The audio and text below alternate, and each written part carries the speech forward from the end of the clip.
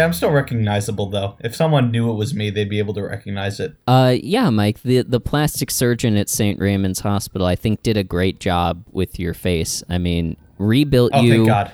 exactly the way that you looked before, which I think is what you said that you wanted that as you were going under. You said, please make me look exactly the same. People are after me. Yeah.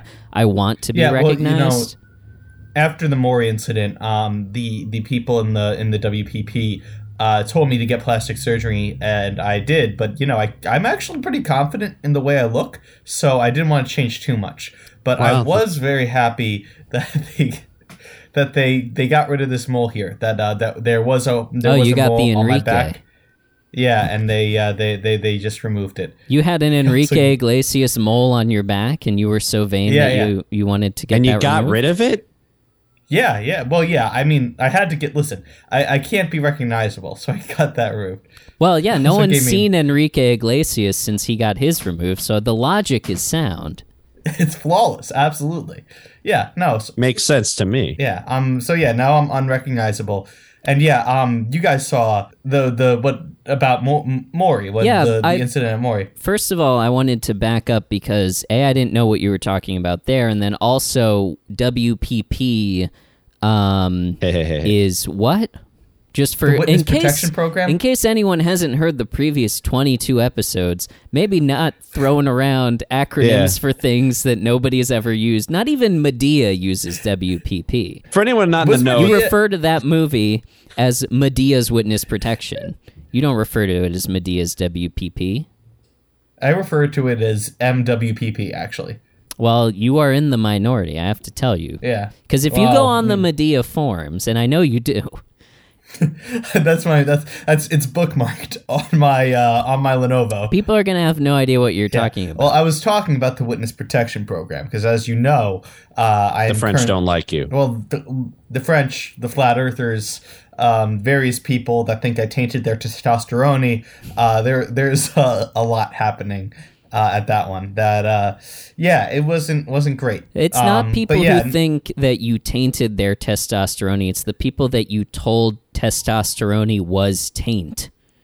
The taint of the beast that testosterone comes from, which no one knows what it is. Nobody knows what the beast is, but we just know that it makes good testosterone. Well, when I spread that around, my intention was because, as we know, Alex is running for mayor. Hello. His enemy was one of the people that was at the forefront of the testosterone movement. My idea was like run of the mill, just dirt slinging and stuff like that. But it kind of blew up in my face. So it didn't really go very far. Well, the dirt. You say dirt slinging. You were throwing grenades into Old Man Dirt's dirt pile, which is, a local landmark. I heard that he does dirt, he does mulch, he does gravel, like any kind of pile that you want. I also saw him he carrying... will provide for you. Well, he was carrying a croissant, so that was out of self-defense. Oh, you think Old Man Dirt is in with the French? Can't be too careful. Well, I did notice that in the Baguette district, which of course is the new... hip happening neighborhood here in Limbrook. With Baguette About It. I noticed that like now there's Old Man Dirt Outlet, which is like a small format, like very hip. Like it looks like a Goop store, except instead of like jade eggs and stuff on the walls, it's just piles of dirt. And Old Man Dirt is in there, and I will say he does look better than ever. So he never looked bad. Give the man credit. He's a looker. He's in there, and it's like kind of a like Sephora thing where he's putting the dirt on people and like saying, it's good for your skin. It's hydrating, which I don't know if that makes a ton of sense. And yes, the reason I know about this is because I was in there, because I am vain, because you used all of our FSA account that we share for your plastic surgery, instead of my plastic surgery, which was not medically necessary, but was emotionally necessary. Yeah, exactly. So I'm looking at alternative solutions, including but not limited to rubbing dirt on my face. Or, sorry, having Old Man Dirt rub dirt on my face. that's a different experience. I agree with you. Yeah, that people pay extra for.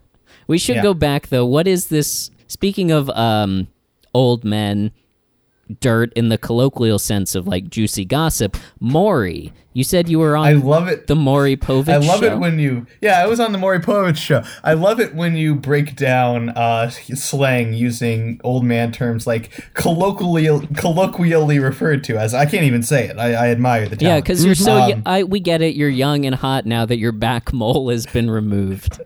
You can't even recognize You me. keep saying that you're Gen Z, but I don't think that you realize how your TikToks are coming across. What do you mean by that? I mean, Adam, I don't know. He's back down to 2 gray hairs. That is true. But now so what you did, I think, was, and you showed this in one of your TikToks, which is why I think that you don't realize the message that you're sending. It was zoomed way in on the crown of your head where your 3 gray hairs were. And then you showed yourself applying the Just for Men and then zoomed out and then showed yourself coloring in with a silver Sharpie the 2 hairs in front to do sort of like a skunk streak kind of thing, except the whole time you were breathing incredibly heavily and shirtless, of course, in front of the mirror to show off the lack of mole, which without the context just looks like you're shirtless in front of the mirror. It seems fine. Yeah, no, I was breathing heavy because it was actually a very laborious experience. I had to color in 3 whole hairs. That's a lot of work. 3 whole hairs? Speaking of taint? No. Okay, listen. Hold on. That's I feel like I would be more involved for a conversation this sexual. Well, yeah, I agree. But I think I should stay out of it. The OnlyFans doesn't drop till after the campaign. Yeah. Mm-hmm. Yeah. That is our big pitch to the voters. That's on the Baronis zone. The Baronis zone. This is our OnlyFans. We should just start dropping extra content. We should make an OnlyFans and just drop audio of more Everybody Loves Raymond episodes. Well, that was our big October surprise to the voters, and we decided to do our own October surprise where we said, Alex, if elected, will launch BaronlyFans, which is going to be extra episodes of the Baronis Zonus with nudity and masturbation involved. Of course. So carrot stick, sort of like motivating people to get out to the polls, to get off to the poll, that so to speak. Hey, I don't remember this. Oh no, we did this for you while you were in the hospital while you were getting your leg. Was it operated on? We all got plastic surgery this week. Yeah, Alex got Adam, thigh I implants. Oh, yeah. No, I mean, look, these thighs don't lie. I'm going after Shakira. And those are I will say, your most successful billboards yet. Those thighs don't lie, where you're doing a deep squat. Yeah.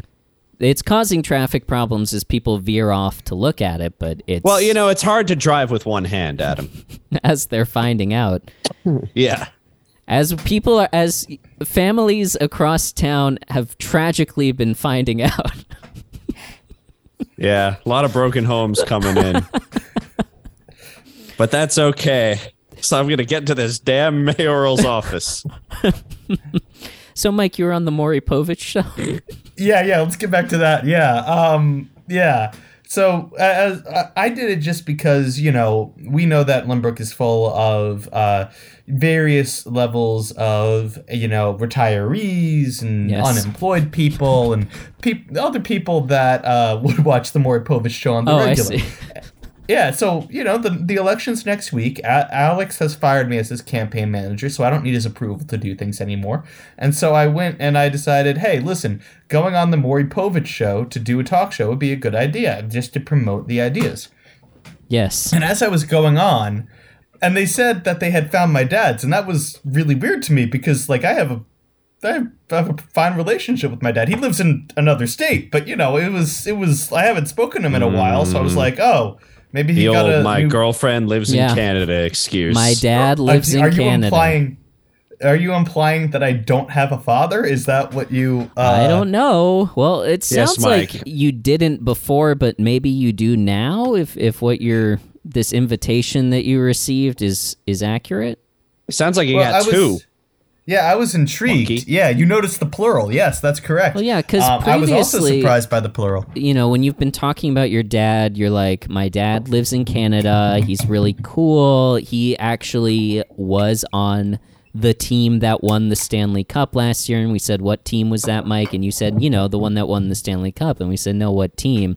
Classic Mike. You're always like, oh, my dad started the Second City and is really good at improv. We're like, we see no genetic evidence of that, but sure. Well, you see, he goes to another school, so you wouldn't know him anyway. But so I was very excited to meet my dads. I was like, all right, let's go. I got very, very pumped, and I went on the Maury Povich show, and I was like, hey, Alex is going to build a Raymond statue in City Hall. It's gonna be awesome. We're gonna get Lynbrook swole again. This is gonna be great. And then he was like, okay, well, we did the test and we found out that these two are your dads. And he was not ready. I guess they didn't care about me. He was clearly not ready for a political conversation. I don't understand why Maury would feel ill-equipped to deal with politics. But at the same time, he decided to hard pivot. He was like, all right, well, that's not why we brought you on. We found that these two are your dads, and we wanted to hold this episode because it's very, very rare that a man has two genetic fathers. And so he gestured to the curtain, and he pulled back the curtain, and it turns out that the people that he brought out were Emmanuel Macron and Dylan from the Flat Earthers, the two people that we know have basically put me into, the Witness Protection Program, the WPP. The double WPP. Yeah. That's twice. Yeah, both times. And so I was shocked, and I was like, dads? And they were very angry, and I ran. And that's why we are not in Lynbrook this week, if you guys were wondering. Yes, it's also to help out our friend Billy and Billy Joel, of course. And I thought we were getting a car fixed. Well, yeah, so there's a lot going on, Mike. It did work out. So I do want to zoom in, though, on the moment of you being told that these men who have been blatantly, bloodthirsty for your death, actively being told that they are your fathers, and your immediate response to that was to look at them and say, dads? Like, that's right. You didn't think that maybe this was a trick. You bought into it from the jump. Pleadingly. I saw Star Wars. Right. I saw Star Wars, and if there's one thing Star Wars taught me, it's that it's natural for men to be, have terribly adversarial and abusive relationships with their father, as highlighted by Luke Skywalker saying no and getting his hand chopped off. It's natural for men to find out that their biggest enemy is their father. It happens all the time. Well, Mike, I got a question for you. Did these two know they were your father the whole time, or did they just find out too? Well, I kind of got the sense that they were not interested in a loving relationship because, like I said, they immediately tried to kill me again. So I'm unsure. Yeah. How'd they do it? Like in the classic style of, well, I guess this is more of a Jerry Springer thing of like grabbing the chair or like, lunging for you and screaming. How did this go down? No, Macron came out, said something in French while pointing a bottle of wine at me very threateningly, and then used that bottle of wine to the cork end. The cork end. He was pointing the cork at me. You didn't think he was maybe offering you like a celebratory? I know you don't speak French. Maybe he was offering you like, son, let's share some wine. And he was so excited that it came across as angry. No, I kind of get the sense that listen. Like I said, I don't know much French, but I can speak angry in every language, and he was very clearly pissed. Not least of all because he immediately used the bottle to then turn around and try to sharpen the guillotine that he had on Wheelers as he was pulling behind him. Oh my God! He was yelling at me in French. You were going to get French Revolution? I was gonna get French. That's still how they execute people in France. It's part of why they famously do not have a great military. Because the only way they know how to kill people is by guillotining them. Sorry, yes. What was the size of the guillotine hole? Was it that he just didn't have a bottle opener and he really wanted to get that bottle of wine open, or was it that small large. For a different reason? It was. Because I did see the footage. I mean, only the clips that have been going around that you put on you put these on your TikTok thinking that they're showing that you're like this cool, young, sexy guy. Yeah. I was on TV. I can't just not acknowledge that. What are you talking about? But the clip was so devoid of context. It was just a zoom in on this guillotine with a very small... The girth of this hole was insignificant, is the only word to describe it. I assume he was trying to chop off my fingers. Like I said, apparently dads chop off their son's hands. I assume he was going to go one finger at a time. Right. But, yeah. Mm-hmm. But he was the very song that was underneath it, it was original audio. It was you singing the song. You're like, smaller is better. Smaller is good. Well, they wouldn't let me post it without sound. Right. So I had to sing something, and so I decided to, use Alex's campaign song to get it in the background. Yeah, that is Alex's campaign song, of course, because Alex is classic. A lot of different messaging coming out of Alex's campaign. It's a big tent, but small government is part of it. He really believes in literally a small government. Most of the real estate being taken up by, statues of Ray Romano. So, small rooms where you have to, crawl. It's sort of like, I can't think of any examples of that, but it's sort of a small rooms kind of thing. When we have a small room? Yeah. It's like a pantry. Yeah. The it's like a pantry. Yeah. Less so a normal room that is small than an abnormally small room is like in Willy Wonka when he opens the tiny door. You know what I mean? Oh, yes. Now I see what you're saying. Yes. That's right. Yes. I don't know why I'm confused. Pantry, I'm the campaign manager. Closet, bathroom, half bathroom. Sorry. So, yeah, I mean, that was only half of it. The Dylan, the flat earther, who, again, I got pissed at me after I played Around the World by Daft Punk at a flat earth meeting. And he then took out a Frisbee and chucked it at me. And it was very violent because the Frisbee was clearly very sharp. Yeah, exactly. The flattest weapon.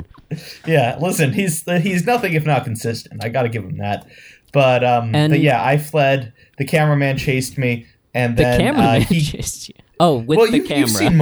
You've seen Maury when they say you are not the father, and they chase around the woman with the camera as she's clearly having an existential crisis and one of the worst and most heart-wrenching and traumatic experiences of her life. The cameraman is clearly trained to get her on camera in tears. Yeah, they use that guy to hunt me down. First of all, I thought that you were saying that the cameraman abandoned his post to run after you. To either console or harm you. Okay. Did you not see the part 2? I got 30 likes, so I put up the part 2. No, because I saw the other clip that was going around of the other camera. Camera B was staying on Justin Trudeau, who was also there, who found out that he wasn't the father, and he did the dance.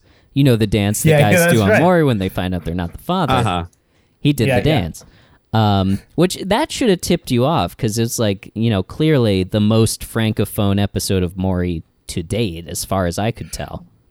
Well, Justin and I left things on a good note. He gave the speech in front of Dunk This Donut and then went on his way. He wasn't pissed anymore. Macron was very pissed because, as you know, I promised him an army. The army of 50,000 and delivered 5? Sorry, I forgot that this was the reason why they were pissed at me. Oh my god. So much has happened. Yeah, I promised Macron the army of 50,000 people, and then he found out that Limbrook was only 20,000 people large, and he got really pissed and wanted my head on a pike, hence the guillotine. On the turnpike. He wanted your head. On the turnpike, yeah, exactly. In the center lane of the cars-only lane on the New Jersey Turnpike. So, anyway, I'm starting to get the sense now, as I'm explaining this to you, that they probably weren't actually my real fathers, and you'd think it might have been a they trap. were laying a trap. It might have been. There's a possibility that it was a trap, and I'm disappointed because now I still have to go to Canada to visit my dad. Well, I guess I'm still on good terms with Justin. He did the dance, so So I could make that happen. You're going to Canada where you are going to visit your dad at, what you have described as the world's largest mansion. And we've asked for pictures, obviously, and you turn around and you go, hold on, I'm pulling them up in my photos, and then we see you opening Zillow, and for location, you just put in biggest house, which doesn't come up with anything, and you're like, hold on, I'm looking for it. And then I remember one time you just showed us pictures of my own house.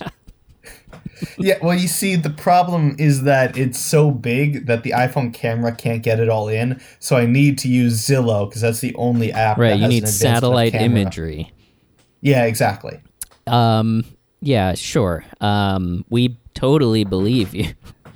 But I would hope, because I'm telling you the truth. It did work out, I guess, that you're on the lam again because, as happened last week, the recreational was rear-ended by a semi-truck because we were parked in the middle of Sunrise Highway.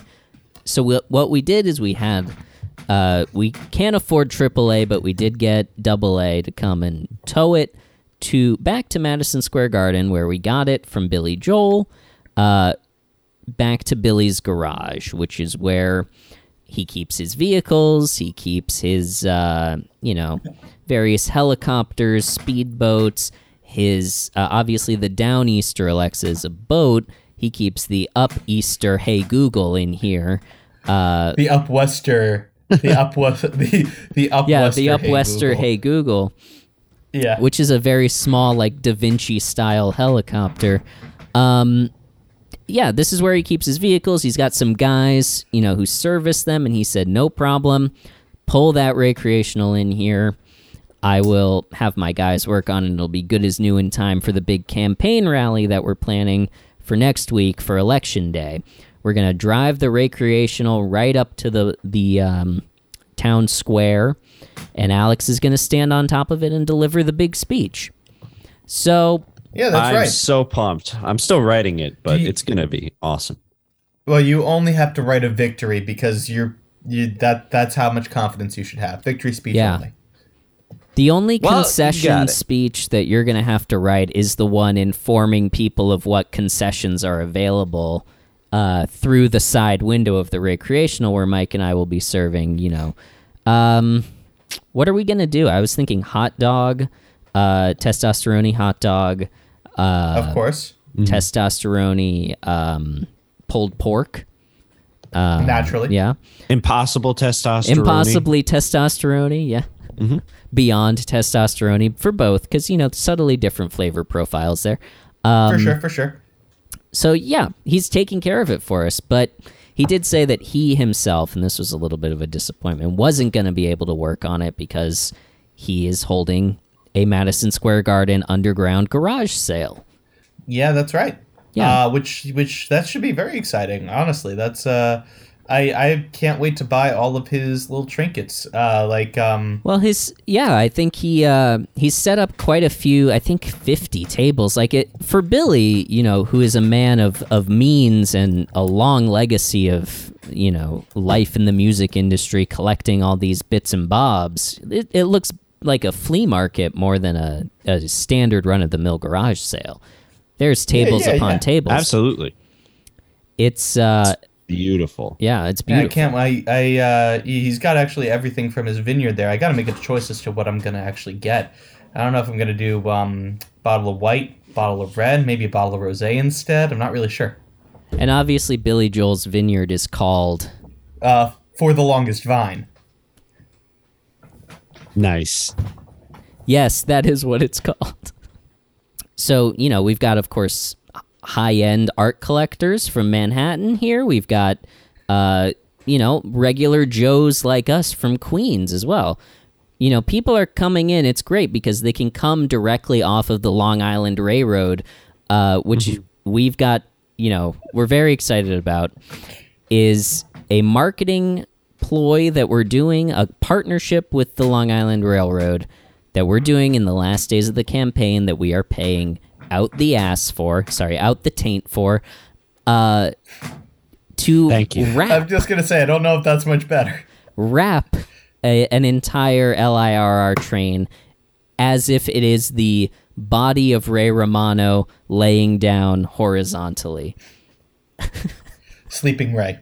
Yes, Sleeping Ray. And of course, because it's coming from Lynbrook, it's replacing the LIRR line that is called... Oh, Long Beach. The Long Beach line, or the Babylon line. They both pass through. It's replacing the Babylon line, which, of course, we've paid extra to have them rename as the Barombalon line, which is not a great pun, but we paid for it. But it's the only one we could think of. They were throwing it in as at a loss, honestly, for them. It costs a lot to change those signs. No, but people I are had to coming go in with like a sticker to each. And that was a great station. opportunity for you. You got to shake some hands, right? Yeah, with all the people that can't vote in the election because they don't live in Lynbrook. Once you got awesome. that one stop out of the way. Bit of an oversight. Yeah. Well, still. It's okay, though. People see it on their way home, on their commute home. They look out and they're like, oh, Barone Balon. And they remember. Now, of course, that only applies to the people who are stopping in Lynbrook. But... So... Yes. I was just going to ask, how long until the... So, I do got to ask, though, as much as this is exciting and everything like that, the election is next week. That's correct. Right? Yes. Yeah. I mean, this is very exciting. This is very nerve-wracking, too. I mean... The very famous late April election time. Perfect for this kind of type of year. Yes. Yeah, excellent. It's taking place, obviously, on April 26th, which, if you're into numerology, 426 actually represents the letters RAY, which is why we lobbied heavily for it. Listen, it's all in our favor. Well, if nothing else, the strongest campaign move that we have right now is the podcast. We should probably still record. Yes, of course. We should do a sort of special, this is our last big push to the voters, so I think we should really make it count of getting Alex's name out there in case they haven't heard it, getting him some pedigree. Maybe we even have in the break, Alex, maybe you even walk around here in the Madison Square Garden garage, the Madison Square Garage, and shake some hands, put your name down, show you're like a good sport, like you want some of this Billy memorabilia, you know what, that sounds good. I'm gonna go do that. I have these vote for Alex push pins. I'm gonna stick them on people's chests just around here. I think it's gonna be great. Yeah, and don't forget to get your photo taken in the standee there. That is a recreation of the living room wall of the house that Billy drove his motorcycle through. Well, oh yeah, cool. I'm gonna go do that. Okay. Bye. You guys want anything? You want a Billy dog? No? Okay. Billy dog. I'll take a Billy dog. All right, so let's do this. Let's do this thing so we can really advertise that live stream that we're gonna be doing. So, all right, go ahead and unplug, Mike. Those I don't think they're not. I know they're like on stage doing sound check right now, but they're not gonna need those amps plugged in, right? Like that big plug over there that says amps. Just unplug that and put the Lenovo in. Got it. Okay. That was only a mild electrocution. That was better than usual.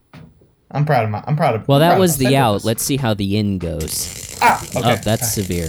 Yep, that was a severe one. All right. Well, the Lenovo's on though, so that's good. Yeah. Well, I'm glad. Well, you're mostly plastic now, right? So it just sort of like arcs off of you. Yeah, even though they didn't change much, they did actually replace my entire skeletal structure with silicone and plastic. That is correct. By the way, those, let's just say, I know your eyes are up there, but down there, looking good. Yeah. Listen, I guess they made two changes. All right, let's All right, let's get started here. Alex, come back over. Alex, did you get my Billy dog? No. Hang on. They got mustard and ketchup and relish and sorry, what else? Human hair. I'll take relish and hair. I'll take just hair, no bun, please. All right, 3 hairs, Carbs. 1 with relish, 1 with no bun. They're out of no buns. Dang it. All right, then never mind. I don't want anything. All right, never mind. Just the 2 hair, 1 relish. Thank you. Wait, actually, Alex, can you get me a River of Dreamsicle? God damn it. What's that? Do you still have any River of Dreamsicles? Uh-huh. Uh-huh. Uh-huh. Uh-huh. Yeah, they got some. Okay, can I have that and some Vienna sausages? I mean, that one's pretty obvious, but Can I get one of those and a Vienna sausage? Uh-huh. Uh-huh. He said no. Fuck. He refuses to combine those flavor profiles. Yeah, I don't know. It's like some kind of I don't know, some kind of morality thing. That's fucked up. Tell him his standards are too high for a garage sale. Standards are too. Oh, he's gone. He left. Alex, could you hunt him down again and get me an Uptown Swirl? Good. Fuck, I'll go find him. All right, but first come over here. We're going to start recording.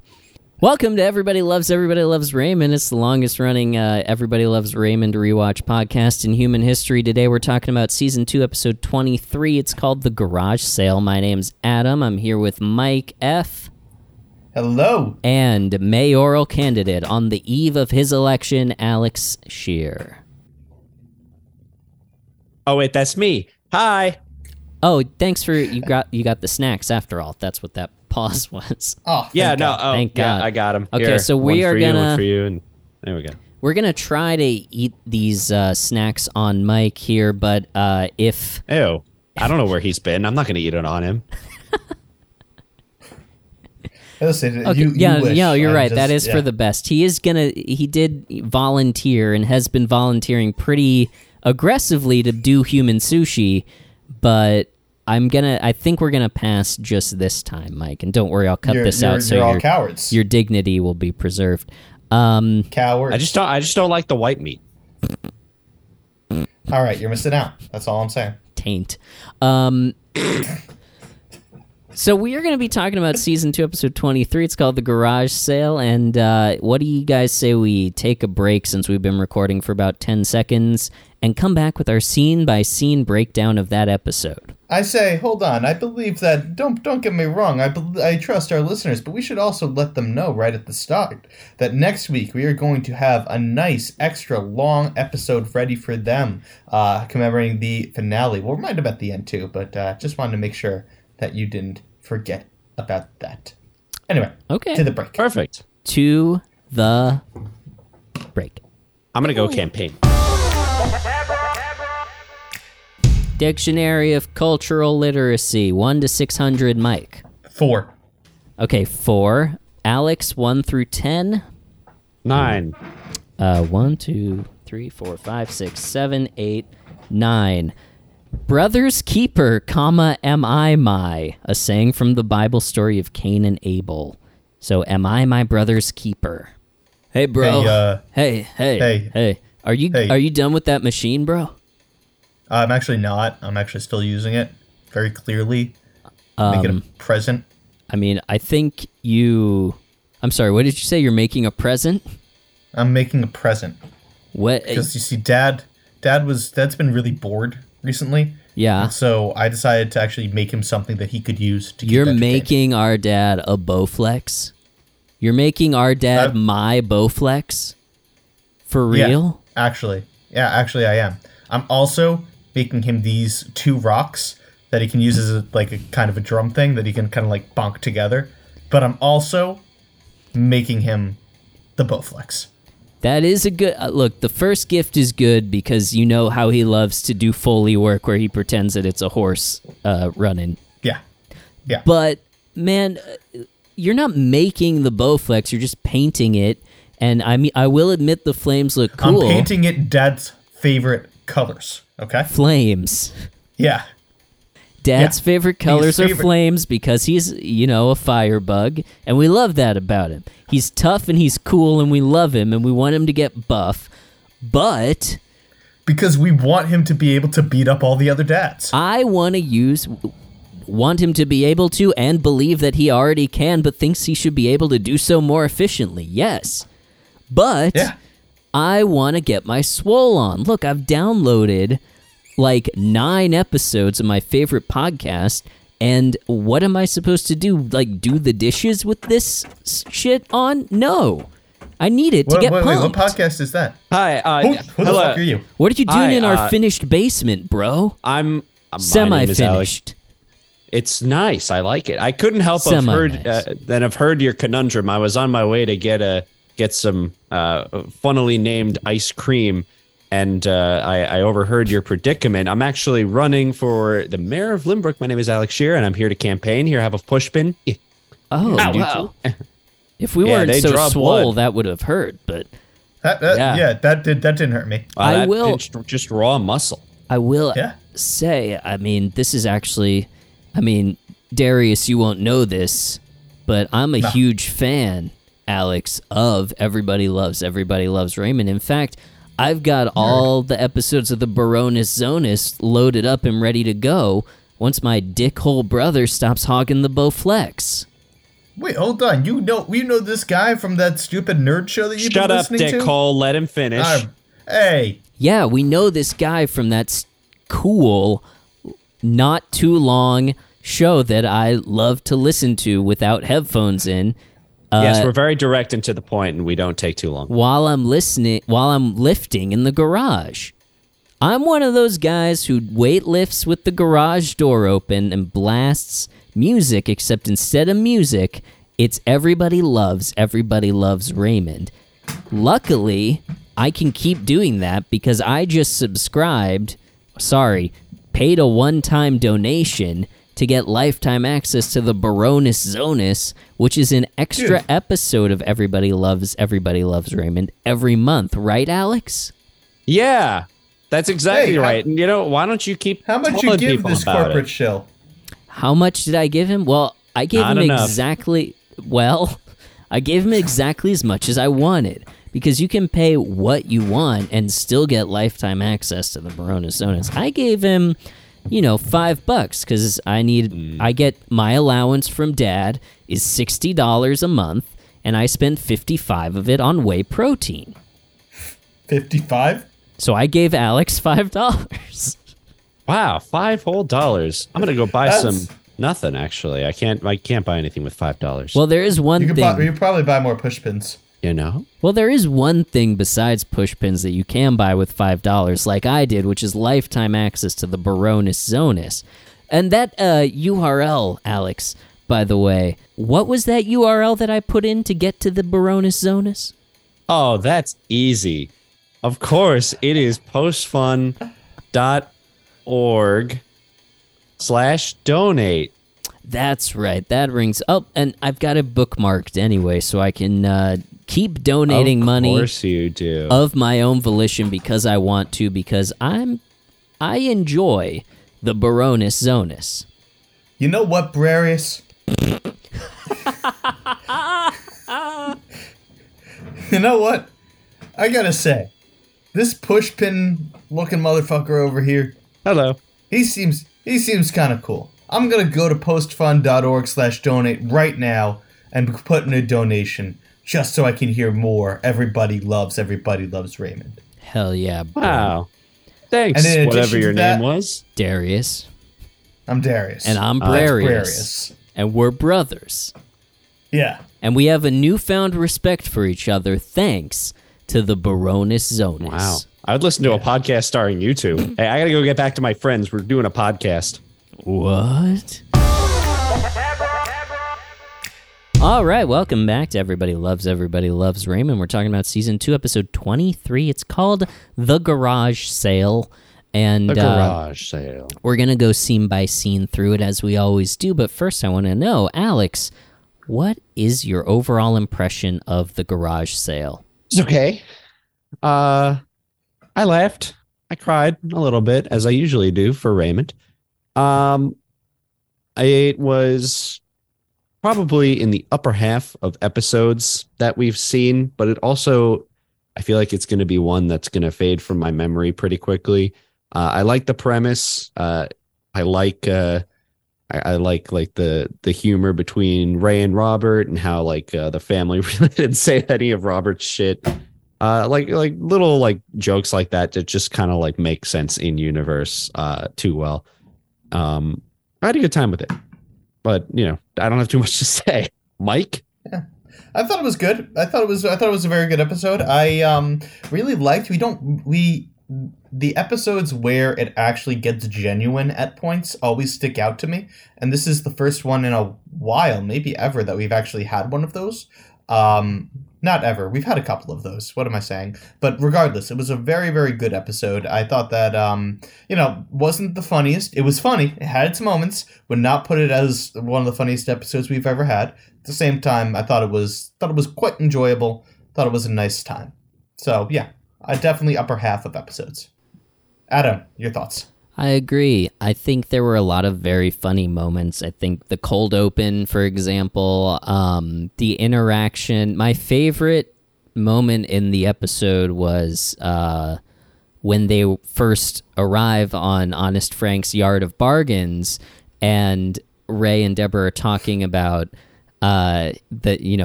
broaching the topic of having more kids, and the guest star behind them, who we'll talk about, is like very obviously turning towards them and listening, and just the silence that like creeps into that little moment, and the beats that they take where it's like, oh, I wasn't listening, long pause, and then Ray and Deborah like just walking away. Like, I thought that was a really, really funny this episode. I agree. Very good. Was really only possible because we're, bringing in these guest stars and moving outside of the family dynamic. I like that this episode, even though they technically didn't leave the property of the two sets that we spend the most time in, brought the world to them a little bit. And anytime like we see them interacting with regular people, it's always a recipe for a great awkward moment. The emotional aspect of this episode, maybe it's just because we're not parents and we don't get it and we're stupid and we should die in a hole, but never forget that. It didn't hit that hard for me, but I felt like there wasn't a real like confrontation like we sometimes get.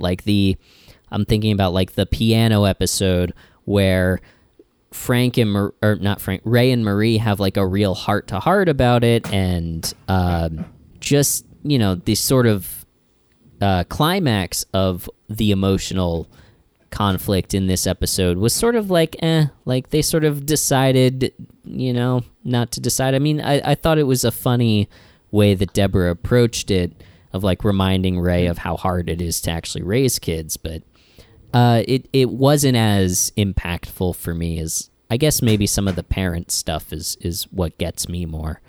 But all in all, I think it was one of the top quarter of maybe that's general. Well, I guess we've seen like 50 episodes by now. I would maybe put this in the top quarter. Top quarter of 50 episodes is like 12. No, I wouldn't put this in the top 12. I'd put this in like the top. What's more than a quarter? Like the top third, I guess. Okay. It's better than middle of the pack for me, but it's not that much better. Yeah. I hear you. So that's my long-winded explanation of how I feel about it. Any other thoughts before we? Okay, let's dive in then. Let's just dive in. Let's break it apart. Why the hell not? I like this new Mike who just wants to dive in. Dude's tired. I'm hungry. He's tired of. He's hungry. He wants his dog. Go get you didn't bring me the Uptown Swirl, and so yeah, I ate it. You suck. Why don't you get one of those brats with "Tell her a crowd it" on it? Not worth it. No, that's there. That works. You think so? That's something. Okay. I think that's something. Zanzibar. I don't want one. Okay. So let's get into it then. We'll start with the cold open like we always do. Marie and Frank are eating breakfast in their kitchen. And Frank is reading the newspaper and he says, "Listen to this," about something in the newspaper. Marie just oh yeah, that's right. Flat refuses. I forgot it started with this. Marie flat out refuses to listen to this. Nope. It's going to be something horrible, she says, but Frank reads it anyway. He shouts at the top of his lungs, "Dear Abby, I am a 60-year-old woman who just found out that my husband of 30 years is also my cousin, and my husband knew the whole time." I thought that was very funny. It was so funny. Oh my God. This good. also made me realize that, like, Dear Abby back in the day is the equivalent of, like, being super bored and scrolling through the trash that is Am I the Asshole on Reddit. Yeah, that's like, what it is. Yeah, it's or r/a relationship advice or something like that, and just to see how awful other people are, or other people have it. It's just, I thought that was so funny. And then Marie's immediately interested. Yeah, I love that. Yeah, if you think about it, Abby, all of the shit that gets pumped into Reddit for, the 50 years prior to that, Abby was at the other end of that shit pipe, so to speak. Yeah. Just listen, God bless Abby, because I don't know how she received all of that bullshit, because that's a lot to handle. Clearly. There must have been letters in there that were just traumatizing to read. Yeah. Hopefully she had a dedicated staff of people who took the initial brunt of that, but wow. She had many sub-Abbies, I'm sure. Abbettes. Mm-hmm. Abbettes. Not to be confused with abbots, which were the monks that she had employed to be her sort of spiritual counselors after seeing these letters. They would pray for the traumatized abbots. They would pray for this 60-year-old woman who just found out that her husband of 30 years is also her cousin, and her husband knew the whole time. Anyway, Robert enters with Shamsky as Marie is becoming interested in this, and she asks Frank, "Why did you read that to me? What, are you my cousin?" And Robert pauses. That would explain a lot, and walks off. Just a great little scene. This is a great scene. This is the first cold open, I believe, that we did not have anyone from Ray's family involved at all. I think this might even be the first one where Raymond doesn't appear. Is that so? Good point, Mike. Last one was Ray's house. Yeah, I mean, at least for season 2, or the past 7 episodes of season 2, they've all been Ray and some other family member. So that's very interesting, Mike. It's completely a Marie and Frank cold open. This is also the first one in, I think, 3 or 4 episodes where we actually got an opening. That is true. Just go straight to commercial. They gave up that time. True. Yeah, but we see that opening, the anti-gravity opening, which looks like shit, and we cut to the same scene, still in Marie and Frank's kitchen. Robert has a coin sorter. Makes sense. Checks out. Yeah, that tracks for, well, as he says, loose change, he's not a fan. The Hermansons are having a garage sale. Find out that this is Ed Hermanson, which is a great name. That awesome. Feels fantastic. Like a real person's name that they wrote into this. Yeah. That might be someone's relative that they gave a shout out to or something like that. Yeah, for sure. Robert says that they're having a garage sale. Marie says, "Your father's been bringing home useless junk for 40 years. Frank says, "You were item number 1. Da-da-da-da. Classic tit for tat. There tit you go. And tat. Marie says that they should have a garage sale. Frank doesn't want to deal with people until he finds out from Robert that Ed Hermanson has already made $200. So now he's interested. Right away. We're having a garage sale. I will say. That's a lot of money, I will say, but I honestly for the morning think that, too. Well, that's the thing that brought me up. It's if this is the first day, that's a hefty haul for a garage sale. My God. We know that Frank likes to get up around 8 a.m. too, so assuming do we know these people's schedules that well? He has already? said in a previous episode, no talking before 8 a.m. So we've got to assume it's 8 or shortly thereafter. Let's say it's 9. Ed Hermanson's already selling $200 worth of stuff. by 9. That's crazy. Mm-hmm. If he keeps that pace up, $200 an hour. Yeah, that's incredible. It's pretty good. Be making like $1,600 a day. Ed's got quite a bit of cash coming his way. Sure is. So once Frank finds out that Ed Hermanson has already made $200 by the morning, he's interested. He says that he's going to have one, except he's going to have a yard sale because a yard sale is classy. I think I follow the logic there. Maybe that I don't. A garage is like, it's where cars go and it's sooty and oily and whatever, whereas a yard might be beautifully landscaped. Yeah, I get it, but at the same time, I think it would look classier if I'm on the outside and I see someone has 3 walls around a sales setup. I'm thinking that person has his stuff together. If I just see random objects thrown all about a lawn, I'm not thinking that. It is true. I'm not thinking that. So Mike's yard sale, or Mike's garage sale, Adam is yard sale. I'm with Adam on this one, Mike. You're wrong. Shocker. Feeling isolated? I wonder if I could count on one hand the number of times that people have agreed with me on this podcast. I don't know if we've had that many disagreements. Has someone agreed with you on this podcast? Why don't you take a hard stand right now and we'll see if we agree with you or not. About anything. About literally anything? Yes. Okay. King of Queens is inferior to every other sitcom ever made. I disagree. What did I tell you? I like the King of Queens. I think it's a good show. I don't really care. Not at all. It's a Raymond knockoff. They stole Doug. Okay, well, let's compare it to... They did literally steal the character of Kevin was sucked out of the Raymond verse and replaced. Let's narrow it down. Is King of Queens better or worse than Raymond? I will say... You're pausing way too long. You host an Everybody Loves Raymond podcast, Adam. This should be immediate. You host the longest running Everybody Loves Raymond podcast in human history. Do you even like this show, or are you just doing it for your college? You know what? 1 star. 3 stars. They're different. They're different because King of Queens is less grounded, I feel like.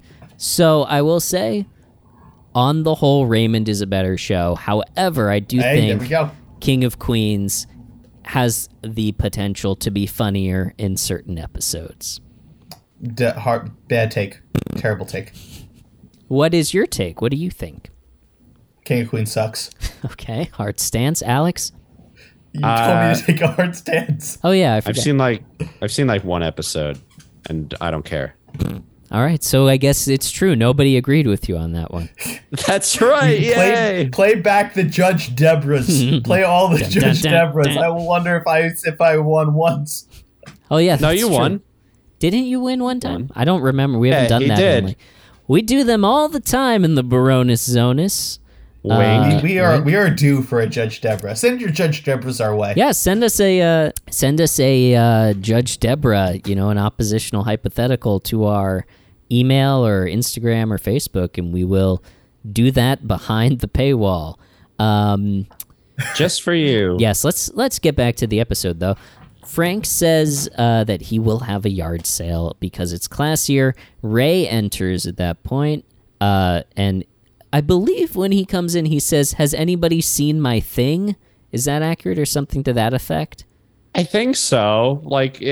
Very, very much like the most filler line possible. Yeah, literally just give me an excuse to come on this in this scene. Ray, why don't you enter and say something? Has anybody seen my thing? Frank immediately cuts him off, announces that Ray and Robert have until 8 a.m. to clear out all of the stuff that they're storing at the house. And Ray says, "Oh my God, you're moving?" And the smile sort of creeps across his face. But it was they beautiful. Say, no, we're not moving. And he says, "For a second, I thought you were moving," smiling, which would make us so, so sad. Then Marie, we'll help you move. Yeah, Marie comes over and kisses him and assures him they'll always be with him. And we have a beat. And then, he says, "'Cause I'll help you move." I thought that was very funny. Yeah, it was good acting on Ray's part. Yeah, I think Ray's getting much better from the pilot for sure at showing like these nuanced or like emotional like movements instead of just being flat whiny Ray that he was in the pilot. So we cut from there to the basement of the Barone house, which we haven't seen since Civil Wars. Frank, it's full of boxes. Frank comes down telling Ray and Robert to move. You know, they've got to get this stuff out. Frank leaves, then goes upstairs and Ray tells Robert that he used to come down to the basement to hide from Robert. Robert tells him that he used to come down to the basement to hide from Frank, and Ray says that Frank used to come down to hide from Marie. One time, they all ended up in there together, and she locked them in to teach them a lesson because Frank shut off the water while she was still in the shower. I feel like there could have been an episode just about this. I would have liked to see that comedy of errors. Robert says, good times. Fascinating to think that they literally, like, there's avoidant attachment and then there's literally avoiding each other. So yeah, that is straight up just avoiding one another. What a fascinating childhood it must have been. But it explains why they're so familiar with that couch in the basement, you know? Mm-hmm. Oh, yeah, no, they know it well. So, good times. So Robert gets to work. Mike just wandered off. I think he's browsing the tables. He got too hungry. He's going to get some food. Well, yeah, he's going to get some food, but he's looking at like Billy's fine chocolates, the collection that he's got laid out here. I hope he doesn't eat those because those are priced pretty. Yeah, pretty look, high. He's got a box of milk. Well, he's got, you know, obviously a box of white chocolate, and then he's got a box of red chocolate, which is part of Billy's unique, you know, special line that he's got going with Lindt. Yeah, it's just milk chocolate with food coloring, but we care. It works. And then there's sort of the random aspect of, you know, whatever kind of mood you're in tonight, different chocolate. Yeah, it's like a multi-box. It's two little sampler set. It is, yes, it's Joel's sampler. I'm looking around. I don't know where the hell he went. I hear him. There he is. He's got chocolate all over his face. He's too busy. Why is he yelling at that woman? What's he saying? Give me your chocolate. Oh, but she paid for that. Oh, he took it. He took it from her. Here comes security. Oh, no. Oh, wow. Mike's fast. I like how the security at Billy's garage sale is all dressed up like different era Billy Joels, right? It's fast. Oh, look, he got him. Now security is eating the chocolate. Okay, yep. They tackled him to the ground. They are just wailing on him with that signed Liberty DeVito guitar. And not in a like cool shredding way, like literally beating him with it. Okay, Ow. They're throwing him back to us. Hey, Mike, over here. How you doing? Those bastards took my chocolate. You have a little snack? I wanted one. I was hungry. I just said, You're supposed to pay for it. Those are special. Yeah, come on, man. No, what are you talking about? I don't got to pay for nothing. Billy gave us a terrible Winnebago. I deserve some of his chocolate. I don't know. That's bad garage sale etiquette, if you ask me. All right. And speaking of bad garage sale etiquette, yeah. So we were talking about the episode before you abruptly wandered off.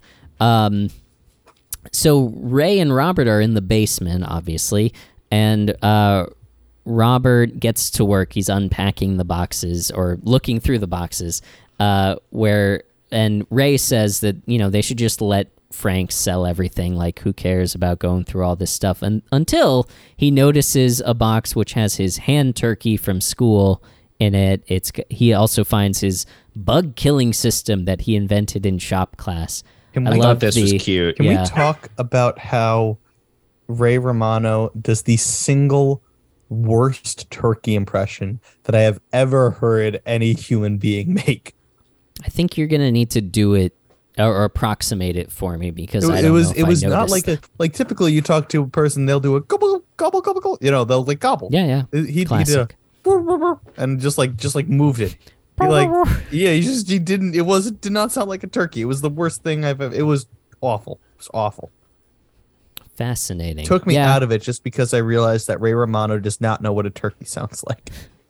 Real Arrested Development chicken vibes. Yeah, I was thinking the same thing. No, that's a good note, Mike. I wonder if when we inevitably talk to Ray on this show, we should ask him just point blank, hey, do a turkey impression and see if he's improved. Maybe he learned it. Maybe he had to do it for Somewhere in Queens. Oh, hey, by the way, Baroness for April. Somewhere in Queens comes out April 21st. We are going to go watch it in the theater together. Absolutely, right, fellas? Get excited. Yeah, we're all going to go to the Regal Limbrook 1 and watch Somewhere in Queens, and then report back on it. So there's your carrot for the Baroness Zonus. Okay, god damn it, let's get through this scene. Ray takes out the bug-killing system he invented in shop class, which is 2 blocks of wood that you smack together. What does he say? Press them together until you hear a crunch? Yeah. Something to that effect. He wrote the instructions on the inside. The sweet, naivete of this, you can imagine Ray at whatever age just being thrilled with himself that he came up with a way to get around. I like to imagine he made this in high school. He made this in adult vocational shop class. Yeah. For Carol. Did you guys do shop class? No, they didn't have it at my school. Well, I mean, I did stage crew and stuff like that, so I learned some woodworking stuff, but it wasn't like a proper, this is the shop, this is how you use this stuff class. I had a technology class that was kind of like wood shop, but not really. All right. So, yeah, I had the same sort of thing, Alex.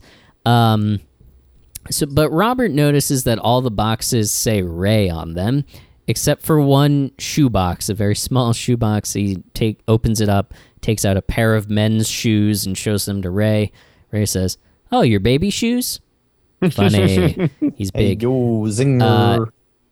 And then Ray finds a teddy bear, Hector Von Fuzzy Pants, and he's overjoyed, but then he remembers that Robert's there, and he says, or something, Hector Von something. And Marie comes down. They ask her, why are you selling this stuff? She says that she needs this space for their father. She says she'll put a chair, a television, and leave his meals at the top of the stairs. Good image, whatever. And then Robert asks her about the shoes. Well, where are these? Where are these shoes from? Marie says, I got these for you for Christmas. Robert says, I never got these. And she says, oh, I must have hidden them down here and forgot about them. How funny. And just walks off. How funny indeed. Classic. So did he just not get a Christmas present that year? Oh, I hope he got something. You think they only got him one pair of shoes and didn't get him anything it would be else? in character for that family. That's all I'm saying. Meanwhile, Ray's got 6 bicycles. At the age of 30-something. A Nintendo, 64, I don't know if that timeline works. No, it came out in 64. Yeah. No, it was the Nintendo 64. Yeah. Nintendo 1964. Got it. Ray... We cut to Ray bringing a box of stuff into his and Deborah's living room. He says, can you believe, they want to get rid of this stuff. They want to sell this to any Zeke with a pickup. Deborah is going to take some of the kids' old clothes to the yard sale and tells Ray to grab the cribs as well. Or the crib. Singular? Okay. Singular. Grab the crib as well, which takes Ray aback. And this is where the plot of the episode sort of switches from this is a wacky family throwing a garage sale to now this couple is going to have a serious discussion about whether or not they want to have more kids. Ray gets taken aback. He says, well, what if we, I don't know. And he doesn't say it. He very much hems and haws about it. But Deborah picks up on what if we have more kids? Yeah, sure, Ray. What if we have 10 more and move into a shoe? As she's picking up the twins and they're all three children are like draped off of her. I thought was a very funny. That was a good image. Choice. I also want to point out beforehand, he's picking through the thing and he pulls out the ashtray. We kind of skipped over that, but I thought that was a funny line. I made this ashtray for my dad in 1969. By the way, that's the year that the Mets won their first World Series, 1969. Thank you. That's all I had to add. That's the direction I thought they were going in. But 69 came up, and I was like, you ththought it was a Mets themed ashtray? I made very possibly. I mean, depending on what month he made it in. If he made it October or later, it was blue. You never know. That's true. But good point. The line of what was his line of my dad said, I got to start smoking, and he never did. I thought that was just a funny little line there. And then in response, Deborah said maybe your kids will take up smoking for you. Or something like that. Yeah. Response to that. So really short scene. There are a lot of really short scenes in this episode. We cut to what I described as the visual wonderland of Honest Frank's Yard of Bargains. The great set design in this episode and great job of recreating the exterior of the house, I thought. It can't be exact. It's on a set, but, we totally get that is the same house from the exterior shots. Like, absolutely great job. I really, really liked that they built out this set for this. That's actually true. I never really thought about that, but you're absolutely right about that.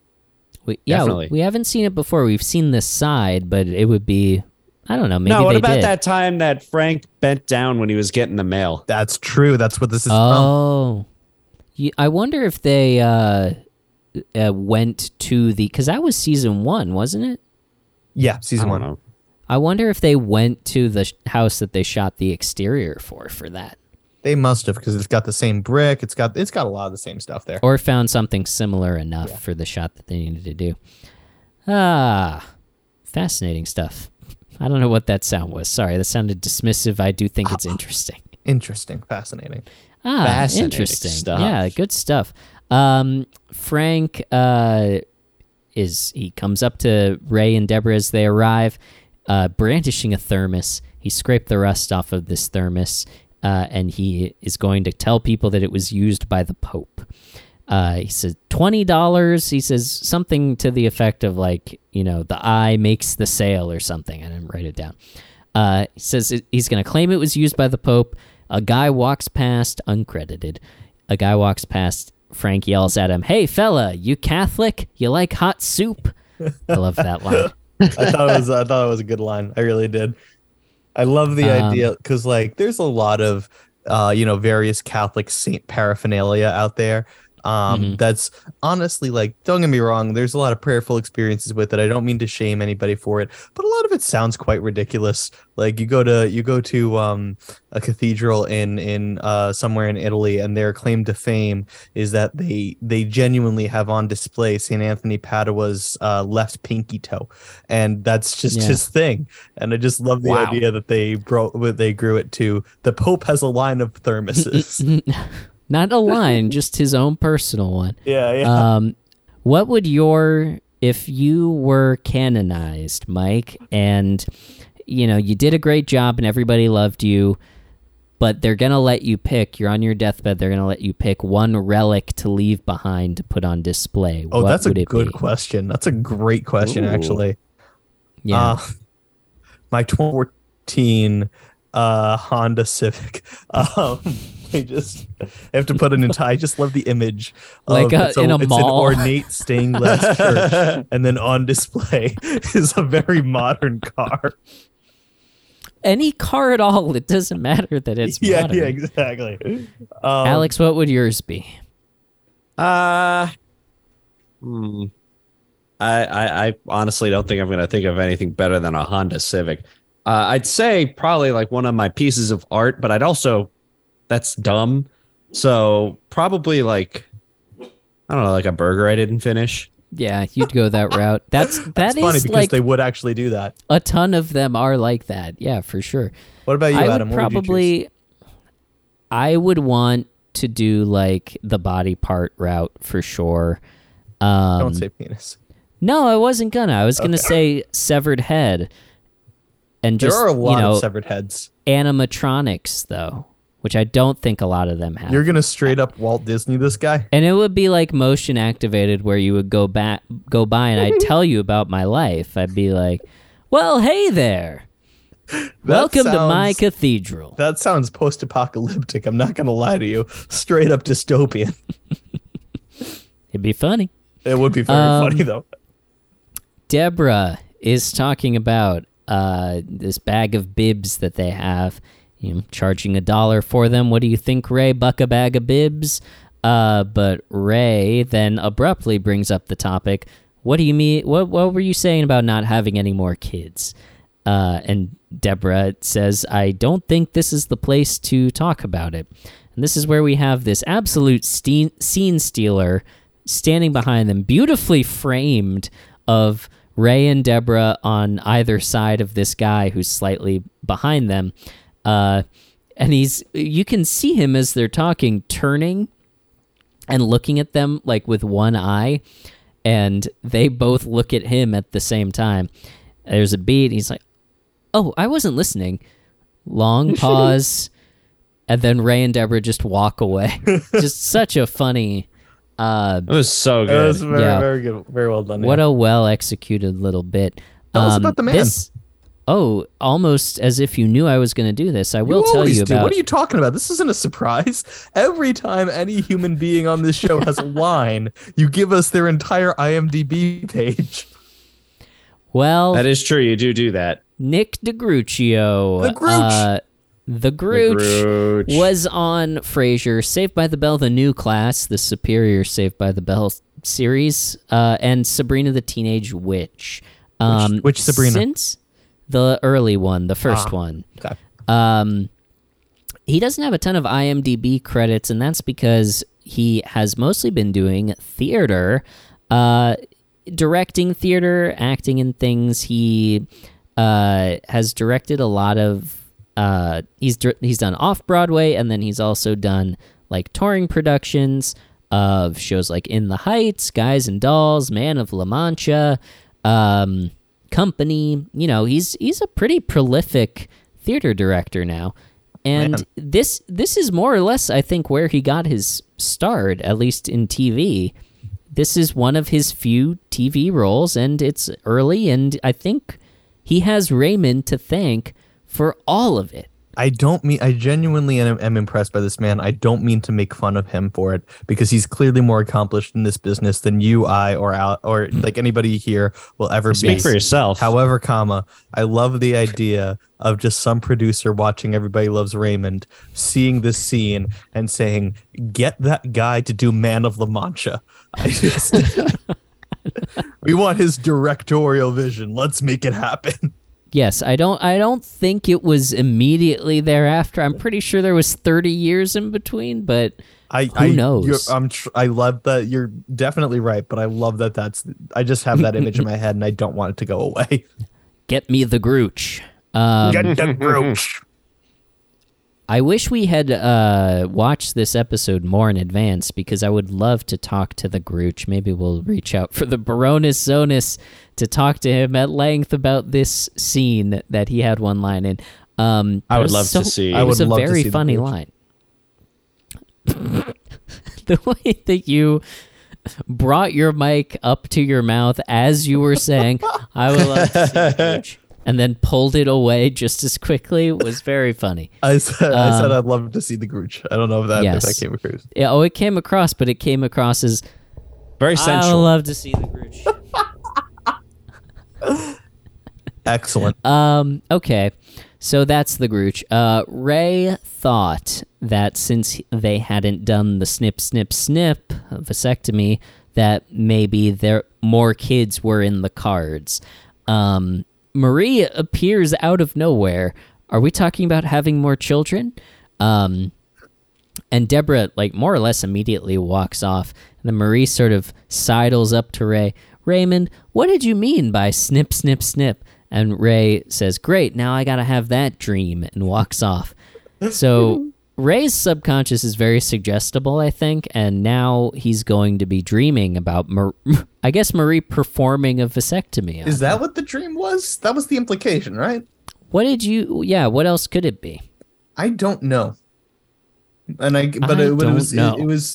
seemed like it was very specific, like, the audience will pick this one up. Everybody knows that if you think about your mom at the similar time as a vasectomy, then you're going to have mother vasectomy nightmares. And you're gonna have the snip snip dream. Yeah, I don't know. I've never had a nightmare about the snip snip, so I don't know. I bet this had like a 75% hit rate with the audience. Oh, you think like it was the that people high?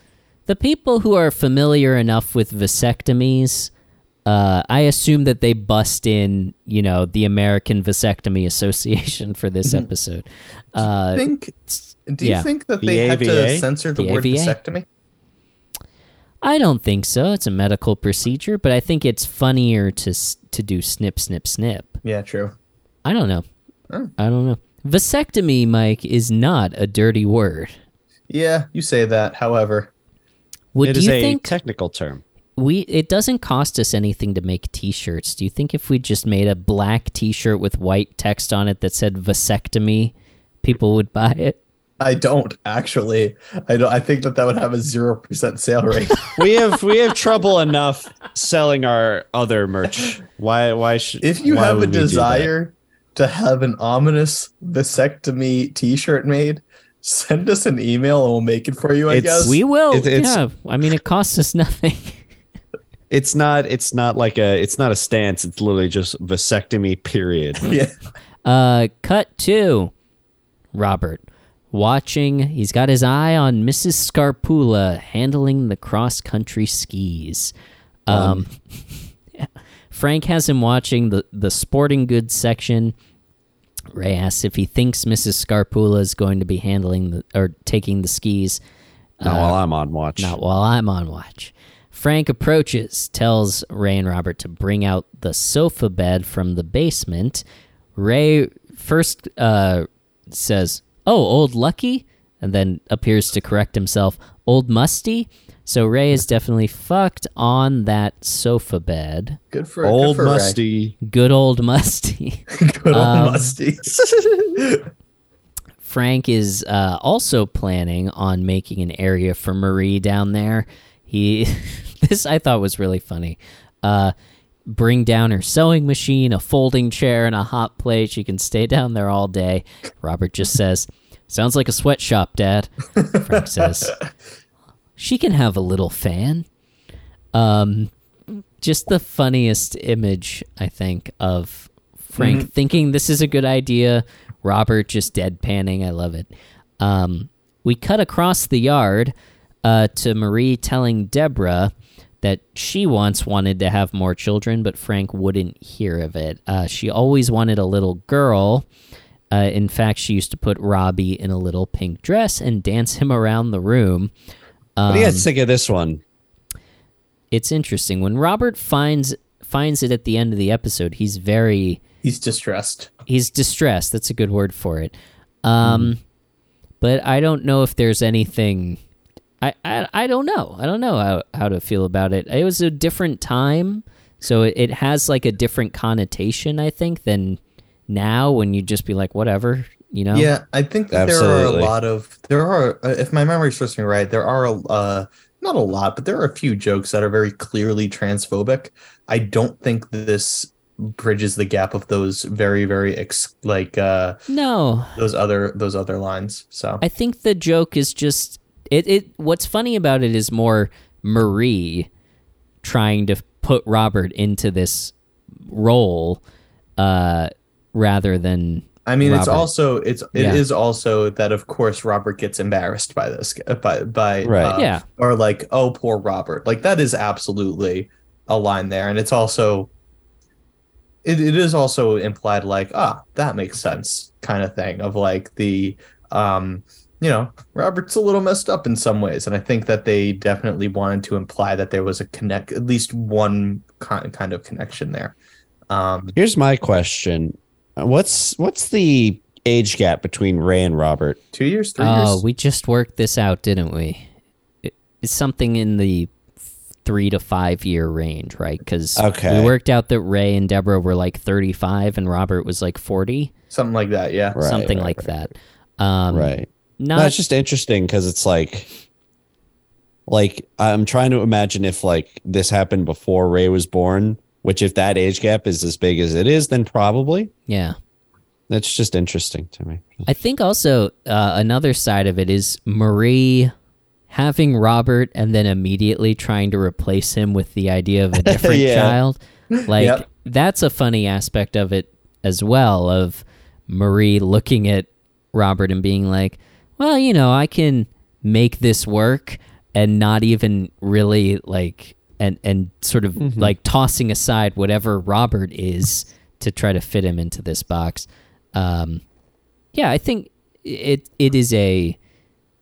fraught territory for a 90s sitcom to make this joke and for us to look at it in 2023, but I think it is not intended in that in a problematic way. I think the joke is Marie, not Robert.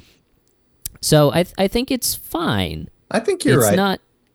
It's not like the content of it is as funny to me as the callback is from like a purely like mechanical standpoint. Right, this we is set more of a this setup. up and it paid off with Robert finding it and freaking out about it. It could have been about anything. And it hits. So I think this joke is fine. So yeah, we've thoroughly unpacked that. Let's pack it back up and put it out on the yard. Marie tells Deborah that she wants to. Marie tells Deborah that she's getting up there and she should plant her seeding before the winter comes and everything freezes over. Okay. So she made that like insinuation, but didn't get snip, snip, snip. Yeah, well, she knows about what it's like for an older woman. She doesn't. Yeah, I guess. I don't imagine that the conversation of Frank getting a vasectomy ever came up. Whereas, true. Or if it did, got shot down pretty quick. Yeah. Or no. They can. I mean, do I spoil this for you guys? No, please do. Frank and Marie canonically fuck twice a week. Sorry, what? Yeah, that's like one of the best memories I have from this show. I don't remember what episode it was, but like it was like Ray had like an issue with the amount of times him and Deborah have sex. He wants to talk to his dad, and Frank's like, I mean, I don't know, twice a week ain't bad. When Ray's like doing like once a month, he just walks out. Wow, it just kind of puts them in a new perspective. Yeah. So yeah, she tells Deborah, you got to plant your seed before winter comes and everything freezes over. Then we cut to Ray and Robert carrying the couch through the kitchen, the sofa bed from the basement. It drops on Robert's foot. Frank comes in and tells them that he's got a rube out there interested in the sofa, and tells them to get it out there. And they're like, it's heavy. Frank says, what are you sharing a brain? Take out the mattress. And then he takes a cushion off of the couch to, quote, keep him on the hook, and does a little bit of business with it where he smells it, flips it over, smells it, wipes it off, and then good to go. The implication there being just, this couch sucks. This couch is covered in decades of must. Yeah. Which is gross, but, the guy, accurate. Assuming that this is the same guy we see at the end of the episode, he's all in. Mm-hmm. He heard about this couch and he's interested. He's sold. The idea of a couch. They pull the mattress out and it knocks off everything on the table. And Ray, frustrated, kicks the couch. Robert says, hey, don't take your problems with Deborah out on the sofa bed. And everyone apparently knows about the problems with Deborah. It's all over the yard. The Grooch told everybody. The Grooch clearly is the one. Oh, yeah, definitely. Imagine walking around a stranger's yard sale and being like, you see those two? He wants more kids, but she doesn't. Two other strangers. Yeah. You didn't hear it from the Grooch. What happens on the yard stays on the yard. Fascinating that word would get around, but apparently so. Robert says, Deborah has a point. It's a lot of work raising kids. How much help do you actually provide? What do you actually do? What an ass. Good point, though. Ray comes home from work. Where's dinner? No, good his point is valid. It's just like, how dare you be the one to bring it up? And that is also Deborah. true. It's not your problem. Yeah. Ray asks what he knows about having kids. In fact, Robert says, that's right. I'm just Robert. I don't have any kids. I'm a reproductive cul-de-sac. I love that line. That was That's great. That's a great. I'm gonna put that on my Tinder bio later. Actually. Nice. Nice. Deborah enters, and they sort of cut off their conversation and fold up the mattress, or try to anyway. Robert says, sort of semi under his breath, but kind of not really, I could still have kids, which Deborah overhears, and Ray drops the thing on Robert's foot again, or his shin or something, and then Ray and Deborah sort of turn away from him. Ray says that on the topic of having kids, Ray says he doesn't know that he's done yet. Deborah says, well, I am. And Ray sort of awkwardly looks over at Robert.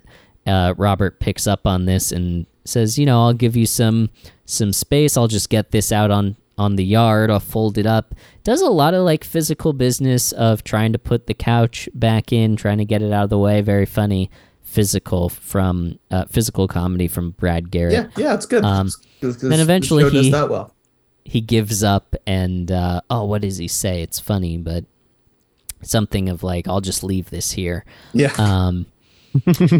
Frank then pokes his head in to tell them that a woman just paid sticker price on the crib, which is upsetting to Ray. The crib, of course, being a symbol of Ray's children and them growing up and, not having more children or whatever. Ray rushes out. Meanwhile, Robert says to Deborah, and Miss Scarpula's on your side, too. After everyone else has gone, just funny. I don't know. We cut to then Ray on the yard rapidly approaching this buyer and telling her that the crib is not for sale. She turns and she's clearly very, very pregnant. Yes, she's pregnant for sure. In fact, I think she later says, I'm going to need this in 3 days. Mm-hmm. This woman is played by Susan Siegel or Seagal. I don't know. Maybe it's a Jason. Maybe it's a Steven. Susan Siegel, who was on Seinfeld, Ellen, The Nanny, Murphy Brown, Curb. She played a shocking amount of journalists in her acting career or reporters. What's interesting... Well, this was also another role that she at one point said, this just in. Well, she said it... She's said it twice. She said, this just in, then the baby was conceived. Then when she realized she was pregnant, she said, this just in. And then when she gave birth, presumably, off screen, of course, this just out. That's right. So anyway, Susan Siegel and her daughter were hit by a bus in 2012. Wait, hold on. You just exploded with laughter. That's going on the highlight reel. Well, so she was on your factoids. Your factoids. Don't get me wrong. She was on Everybody Loves Raymond. She was on Seinfeld. She was a journalist in Curb Your Enthusiasm. She and her daughter were hit by a bus and lived. She and her daughter. I'm not laughing at that. I'm laughing at the segue. She and her daughter were hit by. They were driving. They were hit by a bus in 2012 and miraculously survived. They were not. They thought she was going to be paralyzed. She was not paralyzed. Her husband wrote a memoir about it called Struck. Okay. Adam. Thank God we're never getting this woman on the podcast. Oh, Susan, if you're listening, you're a hero. And we're so sorry you had to go through it. but she is better than ever. Their marriage is stronger than ever. Like, it actually is a very inspiring story. And let's put the link to the book in the description of the episode, because it is a crazy story and you should read about it. But that's Susan Siegel or Segal. And yep. We got there. Listen, come on the podcast if you aren't deeply offended by Adam. But yeah, that's Susan. And she does a great performance in this episode. I think she actually is acting again recently. So yeah, she's great. And read that book. Frank comes up. Ray says, give this woman her money back. And Frank comes up and says, all sales are final. But Ray insists on giving her a refund. Frank says, what are you smoking? Which, this line, I mean, I hope this was the first use of this line, but God, what an overused line in all media, right? What are you smoking? Or, what are you smoking? I'll take some. I'll have what it's like. I'll have what she's having, or that's what she said. It's like that level of. I'm just gonna hope that they invented it for this episode, but not gonna do any research on that. Ray asks how much she paid for it, and he reaches for his wallet as Marie and Deborah run up. He's so invested in this woman not taking the crib that he's going to pay his dad by way of her out of his own money. But the lady, Deborah, and Frank have to physically pull it away from Ray, who's pulling on the crib. And of course, Marie joins in with Ray, which I thought was such a funny detail, until Ray blurts out, he says, I want another baby. And everyone is taken aback and shocked, and he wheels the crib off, picking up baby clothes along the way. And speaking of, Alex, I think you touched on the classiness of yard sale, or maybe Mike did in his anti-yard sale screed. Things all over the lawn. Like, there are literally baby clothes on the hedges, like just strewn there.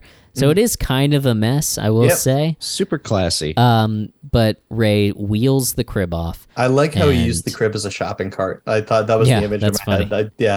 Listen, I like this moment. This is a good moment. It is a great moment. As he exits, Frank says, that is one special kind of idiot. And then sort of off to the side, a woman comes up to ask Robert how much for the photos of the cute little girl in the pink dress. And then Robert is clearly distressed. Oh, yeah. Robert is clearly distressed.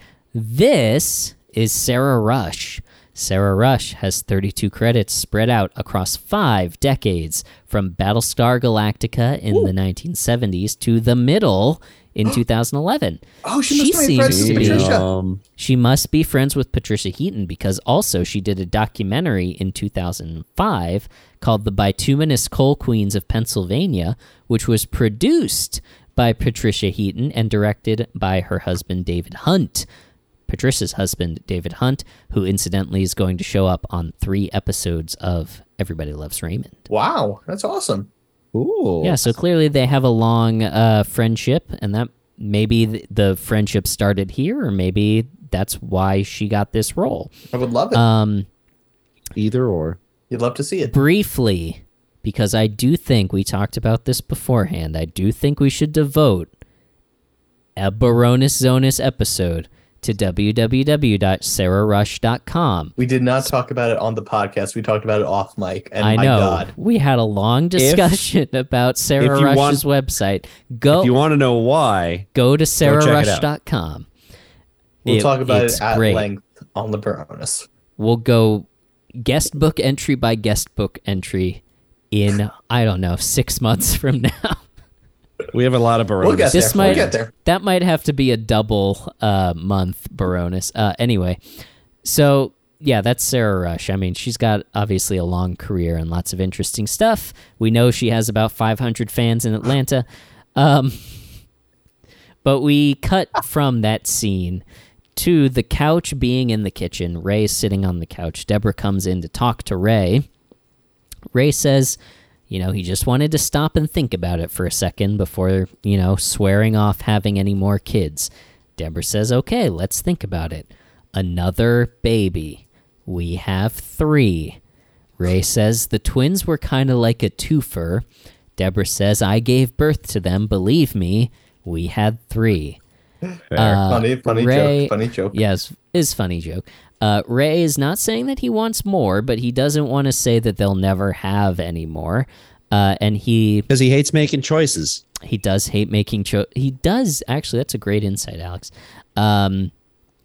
But he talks about how he liked when the kids were little and, all that. They liked when the kids were little, and they reminisce about that. And they hug. Ray and Deborah hug, and then Marie bursts in. She says, oh, my God. She says, I'm happy you and Deborah are working things out, but please, this is my kitchen.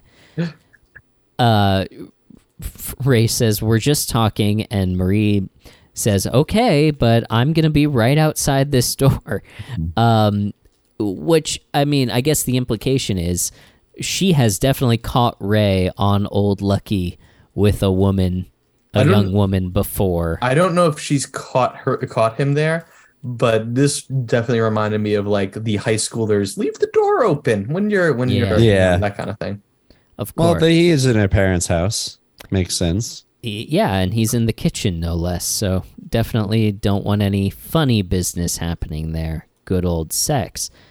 I guess I just love the assumption on Marie's part of that Ray and Deborah are willing to or at all interested in having sex in her kitchen. Yep. It's just very funny. During a yard sale. They need to be discouraged from it. But Marie leaves, and Deborah reminisces about all the times that, they have some baby clothes and there's a stain on it. It's from the time that Ray spilled medicine on one of the twins because he was trying to give them medicine in the dark. Allie sneezing on him with a mouthful of tuna, which was disgusting to me. That's nasty. And then said, that's gross. She says, think about it. More kids. And Ray takes a beat. Can we give back the ones we already have? So he is definitely brought down to earth here. Mm-hmm. And he goes to put the things back on the table. Deborah says, you okay? And he says, I'm tired. And he leaves. I guess just the thought of all the work that went into raising their 3 kids, or, raising to the point that they're at, these 3 kids, has made him tired and brought him back to the reality.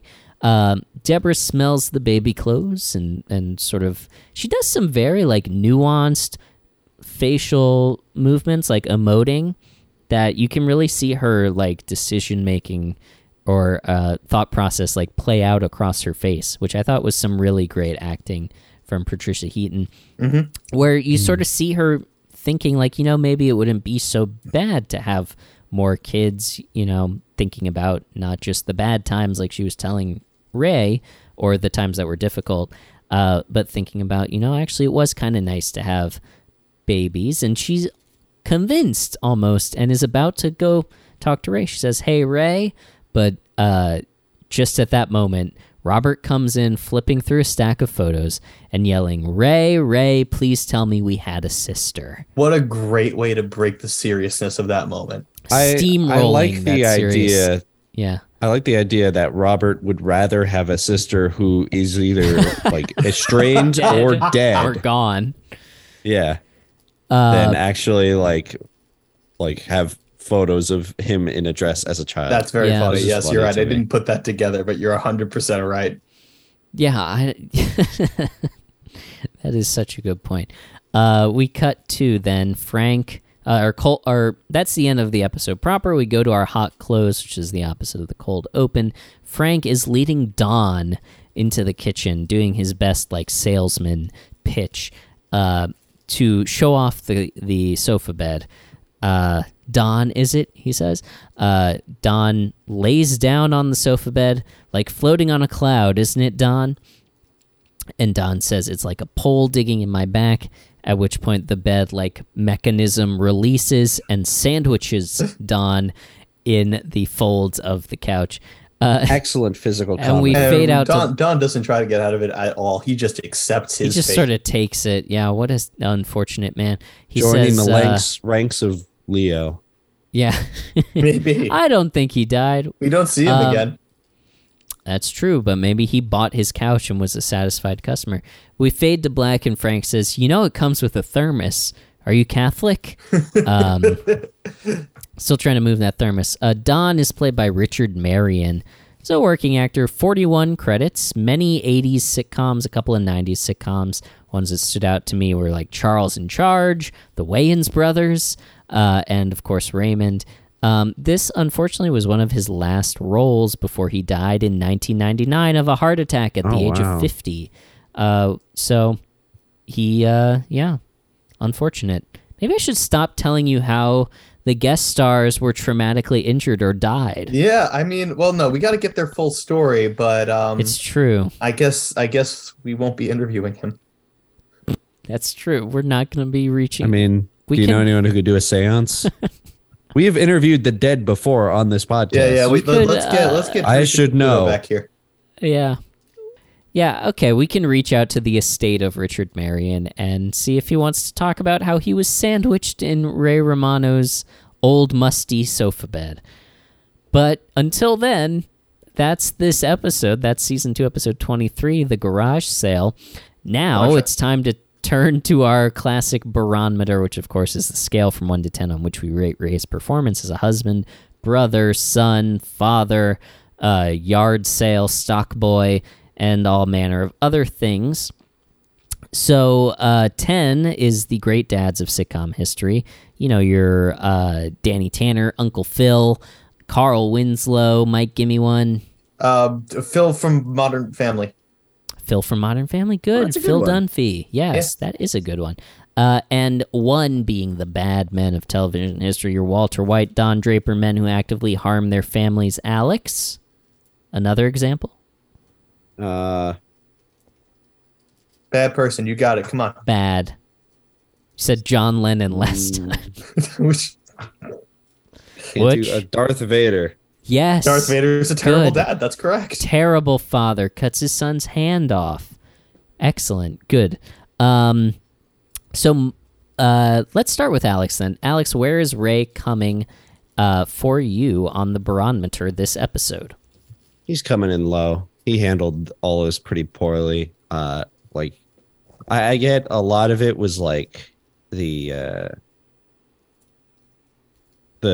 yard sale people being like incredibly nosy and the family being incredibly nosy, but like he just would not let this go. I mean, dude, I get it's like symbolic, but you could always just buy another crib. True. It's just like I feel like he was just airing out his dirty laundry with Deborah, like just in front of a bunch of people, and that didn't have to happen. That's true. And he had multiple opportunities to stop it. And I feel like the discussion at the end did not make up for his behavior. 4. Whoa. All right, Mike. 5.5. I disagree with Alex. I don't think that he handled them well. He didn't handle himself great. Ideally, they would have talked about this beforehand. But I understand, given the emotional distress and the crap, we're making this decision now part of things. I understand it. Yeah, he blew up. Yeah, he embarrassed himself. But I think he had a mature conversation at the end of it. I don't think he intentionally put Deborah out there. I think he embarrassed himself, not necessarily the rest of his family. As far as a lawn salesman, as you mentioned, terrible job. Did not do a good salesman. Did not do a good. Would you like to buy this grass? Yeah, lawn salesman drives around with a truck full of sod. Okay, well, this is a yard sale stock boy. Fine, whatever you want to call him, he sucked at it. He did not make any sales, did not close any deals, forgot his ABCs. So not too great on that end. But overall, yeah, I can't really fault him for it. But I also, far from an ideal circumstance. 5.5 feels fair. Okay. You both make excellent points. I will say I want to dock him pretty severely for airing this dirty laundry on literally like on the lawn of his parents' house in front of 30 people, mostly strangers, putting Deborah in the situation where Marie is telling her that her baby fields are going to be frozen over, and she should plant her seed. Like, that is a messed up position to put Deborah in. I think as a father, though, like, I do like the impulse in Ray to want to have more kids. So I don't want to be too harsh on him for dealing with what is really a transitional moment in his life, in his relationship with Deborah, and his sort of self-image as a parent as well. So I want to come in around... I guess I'll come in right between you guys at 4.5, which is not right between you guys, but is pretty close. It's erring on the side of Alex, but that's okay. When does anyone ever agree with me? Which is correct. Yeah, I just think it was, have the conversation at the right time and don't scream, I want to have more kids as you're stealing back a crib from a pregnant woman.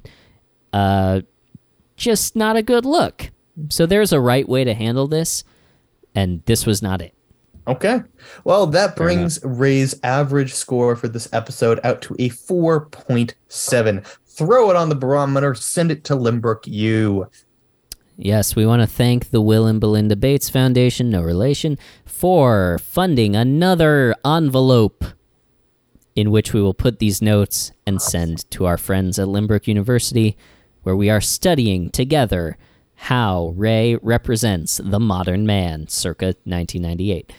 But until we are able to publish that report, we're just going to have to keep going, watching each episode of Everybody Loves Raymond in order, recapping it, rating Ray's performance on the barometer, all the stuff that we do that you love. Next week, next week, just as a reminder, next week is the last episode. We're doing the two-parter. We're doing the two-part finale of what is the last episode? The wedding. Yeah, I had this all queued up. And I'm sorry. I thought that you were saying we would be back next week. I just wanted to remind everyone we have a nice thick sode for you next time. So make sure you come on down. Come on back. Delicious. Yes, we are doing an unprecedented double episode for the season 2 two-part finale, The Wedding, parts 1 and 2, season 2, episode 24 and 25. No other Everybody Loves Raymond podcast in human history has ever combined these two episodes into one episode. So look forward to that. So long, I want to die. But yeah, we're going to be talking about the season 2 finale next week, so come on back for that. And all will be revealed. Alex will reign victorious, I'm sure, in the election. We'll find that out. Question mark. We'll next see. Week to find out. Who knows? But the polls are looking pretty good. Speaking of polls, by the way, in the big wrap-up, you can, if you're listening to the show on Spotify, interact with us by telling us what you would give Ray in this episode using the Q&A feature. So that's fun. That's a Spotify-only thing, though. You can find us on Instagram and Facebook at Barone Zone, and you can email us at raymond@postfund.org. You can go to postfund.org to listen to the Baroness Zonus. April is not out yet, but we will be breaking down our experience of going to see Ray's new movie, Somewhere in Queens. So look forward to that. Otherwise, though, I think that's it, right, Mike? Or is there one last thing to say? That is it. Well, there's only one last thing to do, and that is our classic sign-off. So thank you all so much for listening. Please come back next week. But until then, don't forget that everybody loves Raymond, and we love